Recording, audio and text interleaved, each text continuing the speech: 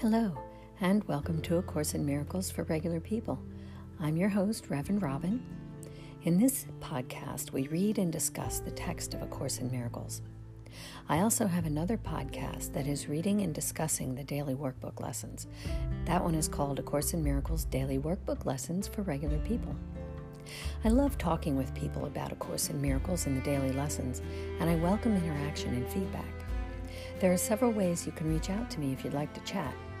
I'm on Twitter at ACIMFOR. I have a Facebook page called A Course in Miracles for Regular People.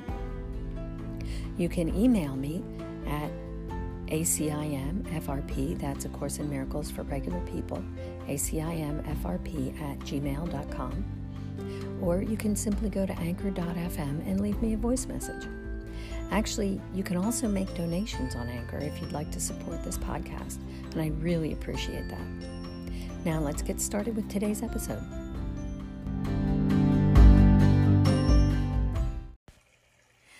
Hello, and welcome to episode number 85. Today we are continuing Chapter 4, Illusions of the Ego, and we will be concluding Section 3, Love Without Conflict.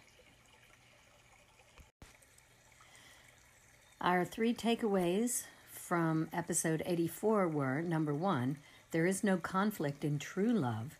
It is pure and holy. We can have it simply by asking for it, by knowing who we are, and not by asking in order to get something as the ego does. Number 2, if we ask anything or anyone else to remind us of our true relationship with our Father, we're placing that person or thing as God in our life. But there is nothing else other than imaginations. And number 3, we have no business asking other people what we should do in this or that situation. Our own true self knows everything that we need to know.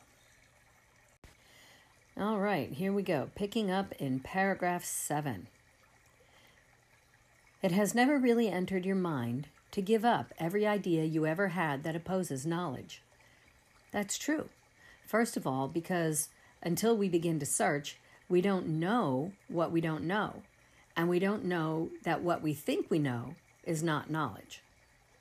Continuing. You retain thousands of little scraps of fear that prevent the Holy One from entering. So that fear is the evidence that we don't have knowledge, but it feels so normal that many times we don't even recognize it as fear. Continuing. Light cannot penetrate through the walls you made to block it, and it is forever unwilling to destroy what you have made. So the light is not willing to destroy what we made because of the great love and respect it has for God's creation. Continuing. No one can see through a wall, but I can step around it. Watch your mind for the scraps of fear, or you will be unable to ask me to do so. So now that we're being made aware of the thousands of scraps of fear, when we recognize that fear, we can ask our elder brother to step around the walls that we've made to block the light and to bring that light with him. Continuing. I can help you only as our Father created us. I will love you and honor you and maintain complete respect for what you have made, but I will not uphold it unless it's true. So Jesus loves us so much that he will not insert himself into our awareness without our invitation. He will not agree with us that there is anything to fear. He will only agree with us when we ask for the light. So continuing. I will never forsake you any more than God will, but I must wait as long as you choose to forsake yourself, because I wait in love and not in impatience. You will surely ask me truly. I will come in response to a single, unequivocal call. That reminded me of 1 Corinthians chapter 13, 4-7, that like whole paragraph there. It says, love is patient, love is kind. It does not envy, it does not boast, it is not proud, it does not dishonor others, it is not self-seeking, it is not easily angered, it keeps no record of wrongs. Love does not delight in evil, but rejoices with the truth. It always protects, always trusts, always hopes, always perseveres.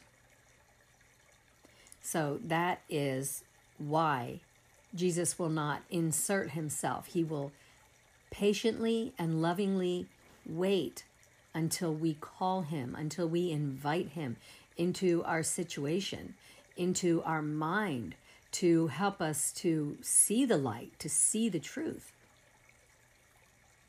Paragraph 8. Watch carefully and see what it is that you are really asking for. So, like when we ask for relationships, we're asking to be reminded of our oneness. You know, there are so many people who are single and they don't have a relationship and they want one so badly. They want to be loved. They want to have a companion. They want to not be alone. So when we ask for relationships like that, we are asking to be reminded of our oneness. When we ask for money or material objects, we're wanting to remember our completeness. Continuing, be very honest with yourself in this, for we must hide nothing from each other. If you will really try to do this, you have taken the first step toward preparing your mind for the Holy One to enter. We will prepare for this together. So Jesus is always just right there, waiting for us to call on him for these remembrances. And as soon as we call, he will come and guide us forward. Continuing, for once he, the Holy One, has come, you will be ready to help me make other minds ready for him. We will do as Jesus does and just love others.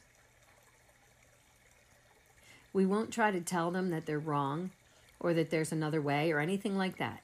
We will just live 1 Corinthians 13, 4-7. Continuing. How long will you deny his kingdom? So as long as we're not willing to let down our walls that keep out the light, we're denying our Father our full presence, the kingdom that we are. Paragraph 9. In your own mind, though denied by the ego, is the declaration of your release. God has given you everything. So the ego will not admit that God has given us everything that we could ever need or want, and that all of that we could need or want is already in our minds. The ego doesn't want to believe this because it wants to earn or get what it thinks it needs or wants so it can get kudos for it. And in that way, it, quote unquote, proves its reality.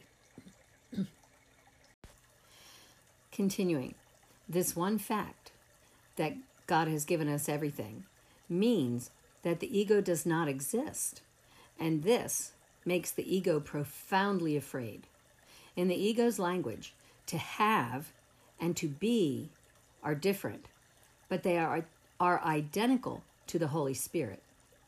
The Holy Spirit knows that you both have everything and are everything.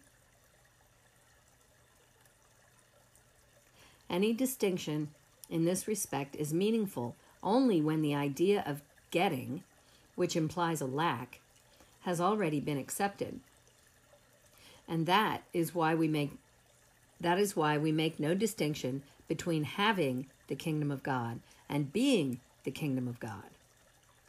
So to be is to have the kingdom of God. Paragraph 10. The calm being of God's kingdom, which in your sane mind is perfectly conscious, is ruthlessly banished from the part of the mind that the ego rules. The ego is desperate, because it opposes literally invincible odds, whether you're asleep or awake. So the ego, there's no way the ego can win, because eventually this body and this physical consciousness is going to cease to exist. So the ego, there's just no way it can win. Continuing. Consider how much vigilance you have been willing to exert to protect your ego, and how little to protect your right mind. We tend to feel that physical reality is more real than the spirit reality. And we sometimes call people who believe in the spirit world and maybe even have contact with it crazy. And sometimes we go to great lengths to prove that it is that way. Continuing. Who but the insane would undertake to believe what is not true and then protect this belief at the cost of truth? And the obvious answer to that question is no one. If we were sane, we would know what was true. We would have that knowledge. But the fact that we believe what is not true and we try to protect that belief proves that we're not in our right mind.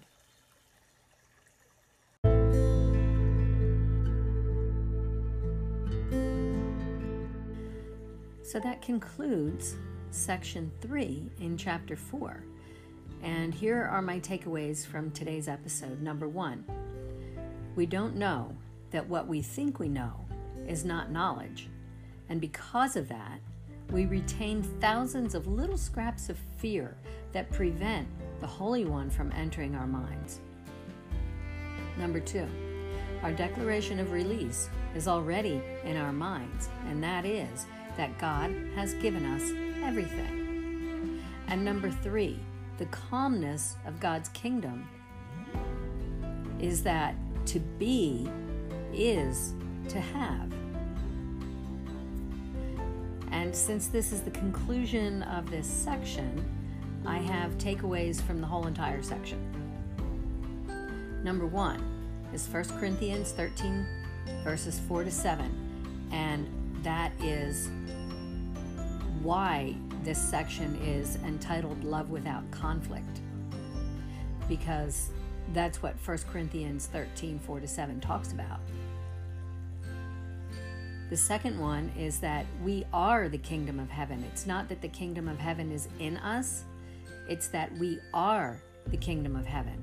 And since to be is to have, then we have everything that is the kingdom of heaven. And my third takeaway from this whole section is that the love and respect that Jesus and our Father have for us is unlimited. They are willing to wait patiently until we are ready, and we ask for their help. We ask for the light, and they will not destroy anything that we have made because of their great love and respect for us. So this week, I wish you a week of realizing all of these things, that what we think we know is not really knowledge. And when we realize that, then we are releasing those little scraps of fear and allowing holiness to enter our minds. So, many blessings. Namaste.